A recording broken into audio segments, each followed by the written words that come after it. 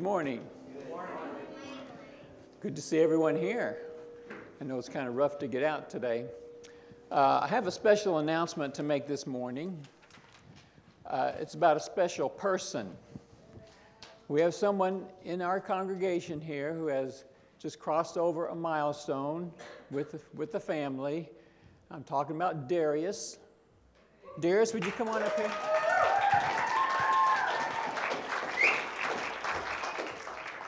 This guy has finished the adoption process, and now he is a full-fledged member of Camille and Daniel and Elijah and Gabriel's family.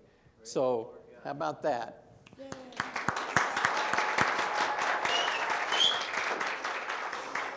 He wants to go by Darius now, as he has an official family, a legal family, and we're just so happy for him. And of course, now he's our legal grandchild. So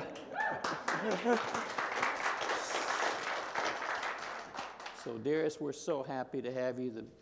We're just praying for you that God would use you in very special ways, and thankful that you're in a good family. Let me pray for Darius now. Father, we thank you for Darius, and thank you for the boy that he is and the talents that he has and his good attitude and just the joy of being around him. And I thank you, Lord, that he is our grandson, and Lord, that he's in a good family. And pray your blessing upon him as he grows up, as he looks at life, at each time he gets older and decides what he's going to do. Help him to follow you closely and always choose you. And Lord, may you protect him and help him and use him in any kind of way that you would use him to help others. We pray in Jesus' name. Amen. Okay, Guy.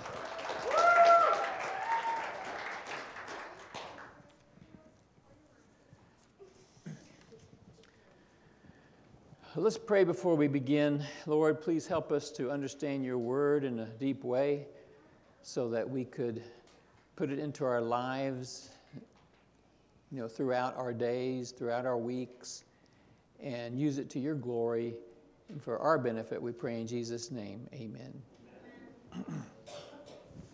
Last Sunday, we began our new year by looking into some what I called Christian New Year's resolutions.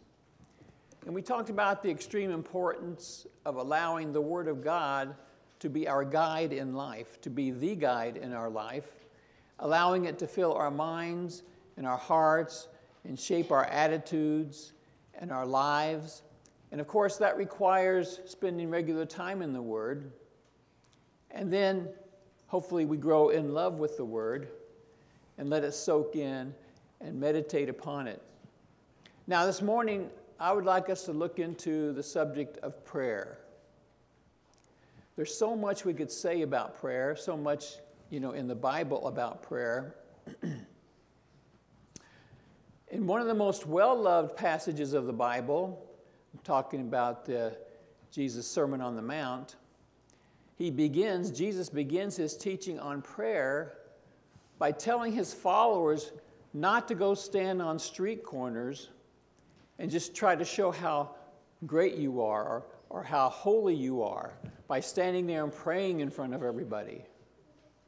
And then he tells them not to babble on like the pagans, thinking that the more words they use, maybe the more gods they talk to, the more that they can maybe have these gods do things for them.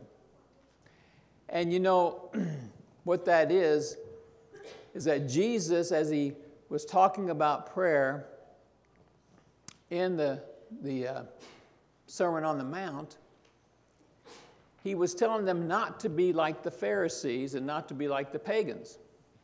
And so what they saw in their lives were these Pharisees standing there and trying to show everybody that they were praying, and they would pray on street corners, and they would go through all the motions and everything, so everybody knew exactly what they were doing, and they'd spend these long times in prayer. And so they kind of looked holy on the outside. And people kind of saw them as, well, they live up here. And Jesus says, that's not good. That's not the way to be holy.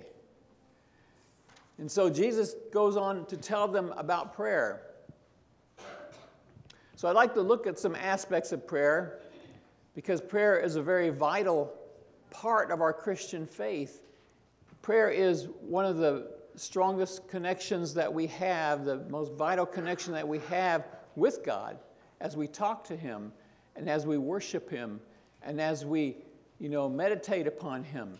And when we neglect prayer, which is really, so easy to do if we get real busy, things happen in our lives, and you can always kind of like push prayer aside if you need more time. And if we do that, we may be missing out on a very crucial aspect of our relationship with Jesus Christ and the Father. And we may be forfeiting great blessings and maybe even the protection that we may need during our time and during our walk as Christians. And so, prayer is something that's easy to just kind of pass over and neglect, but it's so costly if we do that. So I'd like to begin our look into the Bible and its teaching on prayer. We can only do a little bit of what the Bible says about prayer. But I'd like to begin with the Gospel of Luke and chapter 11. And I want to read the first four verses at the beginning here. It says, "One day Jesus was praying in a certain place. When he finished, one of his disciples said to him, 'Lord, teach us to pray, just as John taught his disciples.'" That kind of says something to me because, these fishermen, these rugged apostles, I'm sure, I'm guessing they didn't have a real strong prayer life. And they see Jesus praying, and that's attractive to them. They want to know how to pray like that.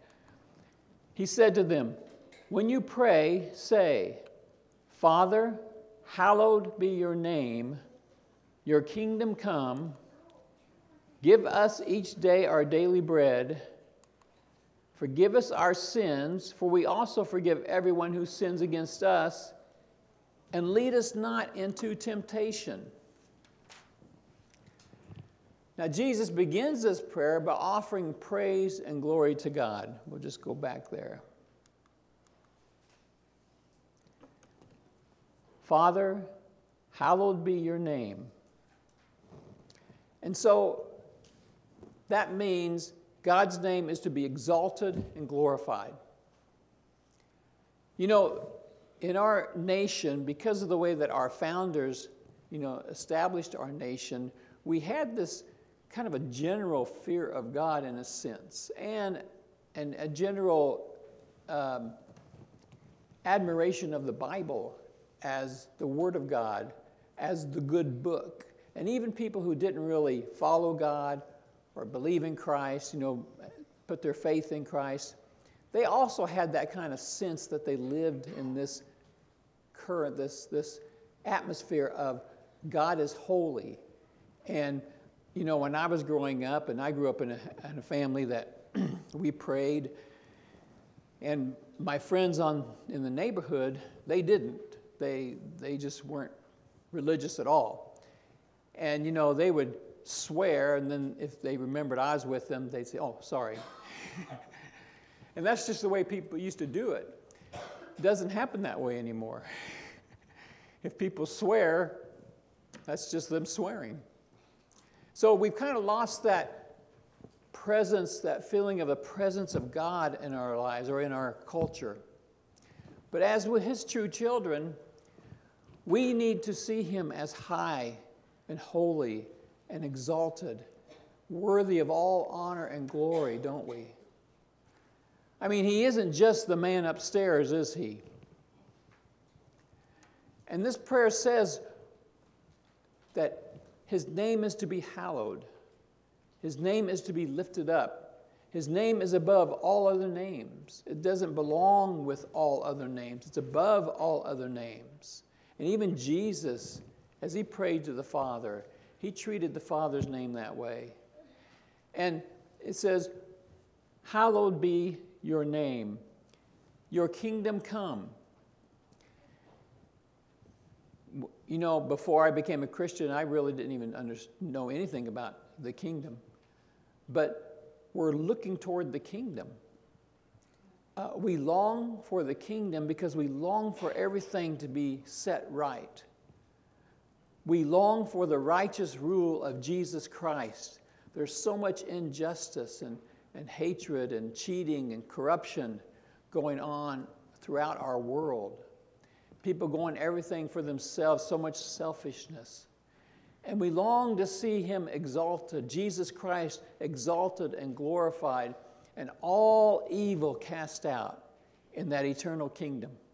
We're going to be a part of that eternal kingdom, and we're saying, may your kingdom come, and may it be done here on earth, we're going to see, as it is in heaven.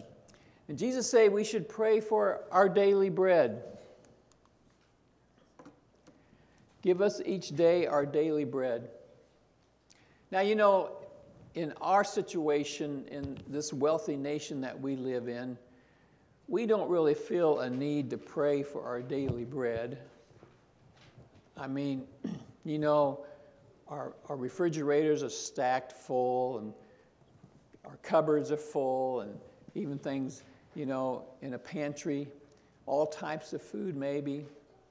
But you know, even in a wealthy society like ours, we still need to turn to God for our needs, don't we? I mean, we just can't take him for granted. And if we do, we just start going downhill in our faith. We still need to remember that no matter how self-sufficient we feel, you know, that we have good jobs, nice homes, our prosperity, but none of that is guaranteed, is it? Our current prosperity is not guaranteed at all. And if we could see reality, except for what we see right in front of us, you know, right in front of us looks really good. And I enjoy it, of course. We all enjoy it. But we know that circumstances can change, and sometimes in a very short period of time.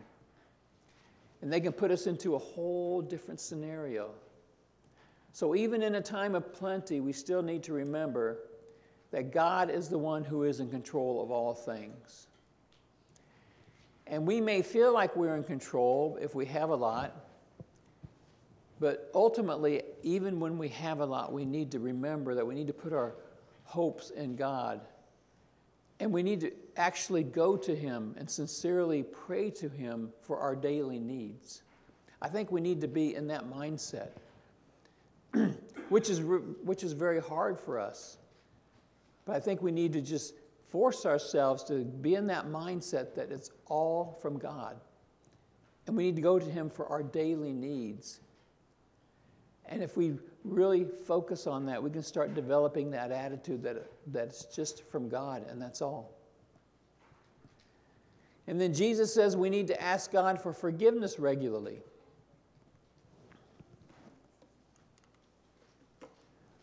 Forgive us our sins, for we also forgive everyone who sins against us. I think sometimes we need to work on that part of forgiving everyone who sins against us, don't we? So, you know, Jesus is saying we need to go to God for forgiveness continually, and we need to continually forgive others the way God forgives us. And so that's another aspect of what Jesus is trying to do with our, you know, to help us go in our lives. And then he says,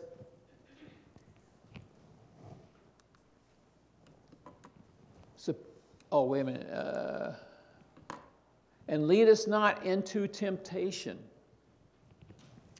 Now, that doesn't mean we are asking God to quit putting us into tempting situations, serious temptation. It really means we're asking God for special help because of our human weaknesses. We're asking God to help us. Lead us not into temptation. Help us not to be pushed into temptation or to walk into temptation because of our propensity to sin. It's really a declaration of frailty, human frailty. We're asking God to give us special help so that we're not overtaken by sin. Because we are all vulnerable, aren't we? I mean, we could be living this wonderful life for God, and then all of a sudden, we just get sidetracked, and maybe it's just a slow movement to another place. We've seen people that were doing so well in their Christian lives, and then just something caught a hold of them, different things, and then they just start drifting, and it's a slow process. So we need to keep praying. Lead us not into temptation. Lord, help us as we face difficult things. Help me not to fall. The flesh is weak. What we're saying is we need to live in dependence upon God. We must realize that we could drift, that we could go in the wrong way, no matter how great our lives are going. And we need to be totally dependent upon God. And that's that prayer, isn't it? It's that daily prayer of being connected to God all the time, every day. So now I want to finish the passage as it gives us an important lesson on prayer. 5 through 13. Then Jesus said to them, "Suppose you have a friend, and you go to him at midnight and say, 'Friend, lend me 3 loaves of bread. A friend of mine on a journey has come to me, and I have no food to offer him.' And suppose the one inside answers, 'Don't bother me. The door is already locked, and my children and I are in bed. I can't get up and give you anything.'" Now, Laura and I took a class at the Bible college where a man who was a kind of a lifelong missionary to Iran, and all the missionaries got kicked out at one point back in the, I guess it was late 70s, early 80s. And so this guy was teaching at the Bible college as he was forced back into the United States. And so he was explaining this passage, and he said, in a lot of homes, and some of you probably already know this, in a lot of homes like in the Middle East, you have everybody sleeping in the same room, which might be the living room. And so if the father is going to get up and give somebody food, he has to step over every child. And then so he'll wake up everybody. He says, "Go away, we're all sleeping. I don't want to get all of our kids are in bed." Because, in our situation, if our kids are in bed, we could still get up and give somebody food, right? But he explained that to us, and it would have been just a major disruption if he had to go and get food and give it to this guy. So it was something he really didn't want to do. And he tells his friend, "Go away." But let's finish the passage here. "I tell you, even though he will not get up and give you the bread because of friendship," the friendship wasn't a strong enough motivation for him to get it, "yet because of your shameless audacity, he will surely get up and give you as much as you need." That makes me laugh. "So I say to you, ask and it will be given to you. Seek and you will find. Knock and the door will be opened to you. For everyone who asks receives, the one who seeks finds, and to the one who knocks the door will be opened. Which of you fathers, if your son asks for a fish, will give him a snake instead? Or if he asks for an egg, will give him a scorpion? If you then, though you are evil," just the human condition, "know how to give good gifts to your children, how much more will your Father in heaven give the Holy Spirit to those who ask him?" So this man comes to visit at night. He doesn't have any food. Neighbor says his kids are already laid down. To me, the interesting thing is that Jesus says, even though the man would not get up and help because of their friendship, even the friendship wasn't enough to get him up. But he did get up because of the man's shameless audacity, his boldness, his undying determination to get that bread to feed his guest. So this neighbor then, because of that, answers this request for food and gives him as much as he needs. And so what is Jesus saying? I think it's pretty clear. Keep praying. Keep praying. This man goes from, it's funny, he goes from, sorry, you have to go away, I can't get up, my kids will wake up, to giving him as much as he needs. He doesn't just throw a piece of bread out the window. There. He's so convinced, he's so pulled to what this man needs that he gives him as much as he needs. And Jesus is making a strong point here, isn't he? He's telling us to be persistent in prayer.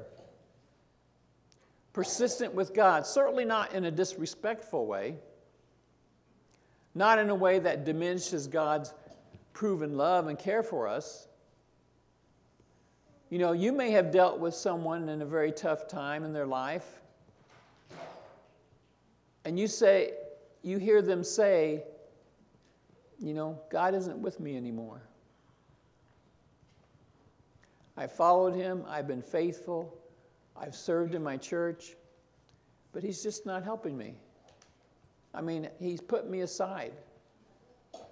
And Jesus is saying, even in those times when somebody treats you badly, you've done good and somebody treats you badly, even if something disappears, things that you had and thought were yours forever, and they're gone, they're taken from you.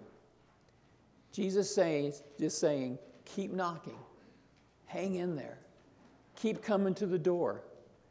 Keep knocking. It's amazing that Jesus, and the Father are telling us, don't give up.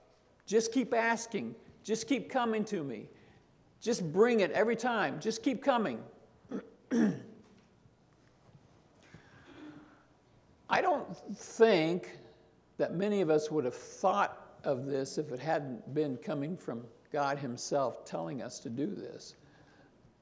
We probably would have put a number, a number on it, Go 3 times, and if it doesn't work, just keep coming because of the shameless audacity. Anybody feel shamelessly audacious? Whatever the word is. Audacious. That's right. Thanks, Robert. He's saying, hang in there, keep knocking, keep seeking, keep asking, and at some point the door will be opened. And it probably won't be on our timetable that it gets opened. It usually isn't according to the way at the time that we would want it. And probably not in the way that we had mapped out it happening. When we're praying for something,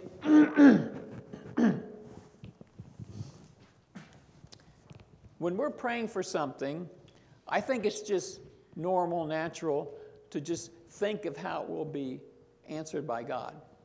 We're praying because maybe we're praying that somebody will come over at a certain time or whatever. But oftentimes, God does it in a way that we haven't thought of. And so it doesn't come at the time we're thinking often, and it doesn't come in the package that we put together for God to deliver. And so sometimes it comes maybe years later. And it comes in a much better way. We're in a better situation or a different situation where it really helps and it makes such a major difference in our lives. That's the way God delivers so often. And sometimes it takes you through suffering. And sometimes it takes you through loss. And sometimes it takes you through, even almost regret and depression or whatever. But God is working it out. And it's interesting that, to me, that Jesus is telling them, and it's coming from the Father too, of course, keep knocking. Be audacious. Keep coming. Keep asking. Keep searching. And Jesus says, if your earthly fathers know how to give good gifts to their children, how much more will your heavenly Father give the Holy Spirit to those who ask him? And when he says the Holy Spirit, he's talking about eternal life itself. He seals us as an authentic child of his through giving us the Holy Spirit. And the Holy Spirit empowers us. And he's part of our communication with God is through the Holy Spirit. And there's no greater gift. There's no greater gift in the world, anywhere, whatever, than the Holy Spirit being given to us. It's life eternal. It's the presence of God inside of us. It's spiritual knowledge. It's the answer to everything. So if he's going to give us the Holy Spirit, what else would he hold back? So here's the deal. Jesus is saying that prayers we pray in good faith will be answered. It's a solid guarantee. But often it will be answered in God's way, in his timing and for the best results. And sometimes it won't be the thing that we asked for, but he will answer our prayer, but he won't give us something that's not good for us. And we may not even recognize that he was answering that prayer that we had. But God will answer it to our good if we have the right attitude toward him. But we got to just keep our faith there and keep asking, keep searching, keep coming to him in prayer. And in Luke 18, Jesus tells us about a widow who goes to a judge who was uncaring and lazy. And the widow was seeking justice, but the judge didn't care. It didn't bother him that she wasn't being treated right. But the widow never gave up. She just coming back and kept coming back and kept coming back. And so in verse 18, or chapter 18, the judge says, but finally he said to himself, even though I don't fear God or care what people think, yet because this widow keeps bothering me, I will see that she gets justice so that she won't eventually come and attack me.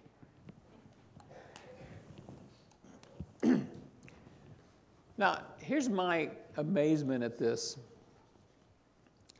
It's amazing to me that God is telling us to just keep asking, just keep coming, just keep coming. I would have never taught somebody that that's what God does if I hadn't seen it here. I would have said, look, just ask him and then quit bothering him, right? Or, he's told you no. But, Jesus is saying, keep asking, keep coming, keep praying, whatever it is. If it's a family matter, if it's for a person, a person to get saved, a trouble in the family, money problems, just keep praying. And it doesn't say don't, seek help in other ways, but behind all that, keep praying to God. Keep it up, keep it before God. And he says, and will not God bring justice? Who? Is there another verse there? Nope. says, will not God bring justice for his chosen ones who cry out to him day and night? And so really the message is pray, pray, pray, pray, pray. Strengthen that connection between you and God through prayer. Now, as we look at these passages that deal with prayer, it seems to me the reason we don't put more stock into it is because we're not thinking along the same lines that God is. As we've already seen, our idea of answered prayer isn't always God's idea. His ways are much higher than ours, right? He's bringing in so much more than we're thinking of. We're just thinking of this one thing that we want or one thing that we need help in. And he's thinking of the whole big picture. Of course, you can see that, as he brought Christ in Christ was promised ever since Adam. And look at all that happened before Christ came. His ways are so much higher. We have this tiny scenario in which we come to God for help. And where there's just this one person, we're asking him to help us in this matter. While God has this worldwide, multifaceted, much more glorious plan that he's accomplishing. And we are a part of that plan. Now, I want you to brace yourselves as we look at this next prayer. And this will be as we head towards the end here. It's going to be a prayer from the Apostle Paul for the Ephesian church, in which he prays they can get a glimpse of what God is doing for them and how great God is. Now, we're not going to really take this prayer apart, but I want you just to let it sink in and see how immense this prayer is. It's in Ephesians chapter 1, 15 through 23. Now, try to just take this in. Paul says, "For this reason, ever since I heard about your faith in the Lord Jesus and your love for all God's people," he's telling the Ephesians this, "I have not stopped giving thanks for you, remembering you in my prayer." So this is Paul's prayer. "I keep asking that the God of our Lord Jesus Christ, the glorious Father, may give you the spirit of wisdom and revelation so that you may know him better. I pray that the eyes of your heart may be enlightened in order that you may know the hope to which he has called you, the riches of his glorious inheritance in his holy people, and his incomparably great power for us who believe. That power is the same as the mighty strength he exerted when he raised Christ from the dead and seated him at his right hand in the heavenly realms." That's the power that God is using to help us. The same power for which he raised Christ from the dead and seated him at his right hand. Far above all rule and authority, power and dominion, and every name that is invoked, not only in the present age, but also in the one to come. And God placed all things under his feet, under Christ's feet, and appointed him to be the head over everything for the church, which is his body, the fullness of him who fills everything in every way.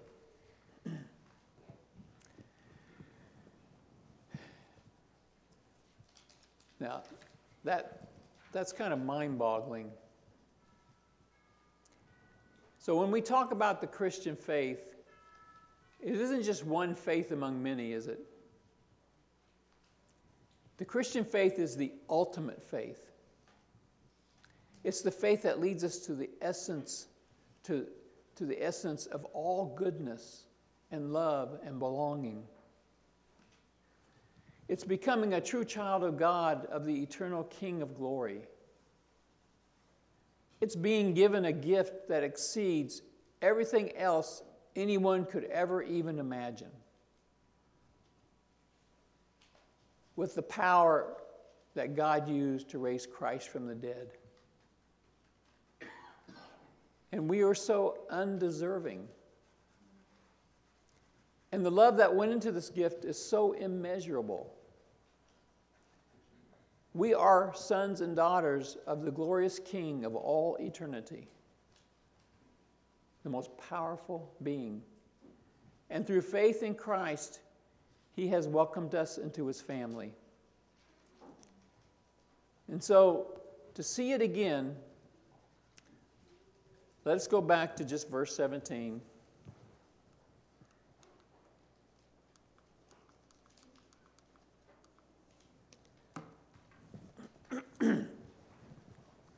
And try to grasp just a tiny fraction of what God's unbelievable love toward us in Christ is. Actually, I was going to go more than just verse 17. I keep asking that the God of our Lord Jesus Christ, the glorious Father, may give you the spirit of wisdom and revelation, that understanding of what God is doing, so that you may know Him better. I pray that the eyes of your heart may be enlightened, in order that you may know the hope to which He has called you, the riches of His glorious inheritance in His holy people, and His incomparably great power for us who believe. That power is the same as the mighty strength He exerted when He raised Christ from the dead and seated Him at His right hand in the heavenly realms, far above all rule and authority, power and dominion, and every name that is invoked, not only in the present age, but also in the one to come. And God placed all things under His feet and appointed Him to be the head over everything for the church, which is His body, the fullness of Him who fills everything in every way, so that you may know Him better. Let's pray.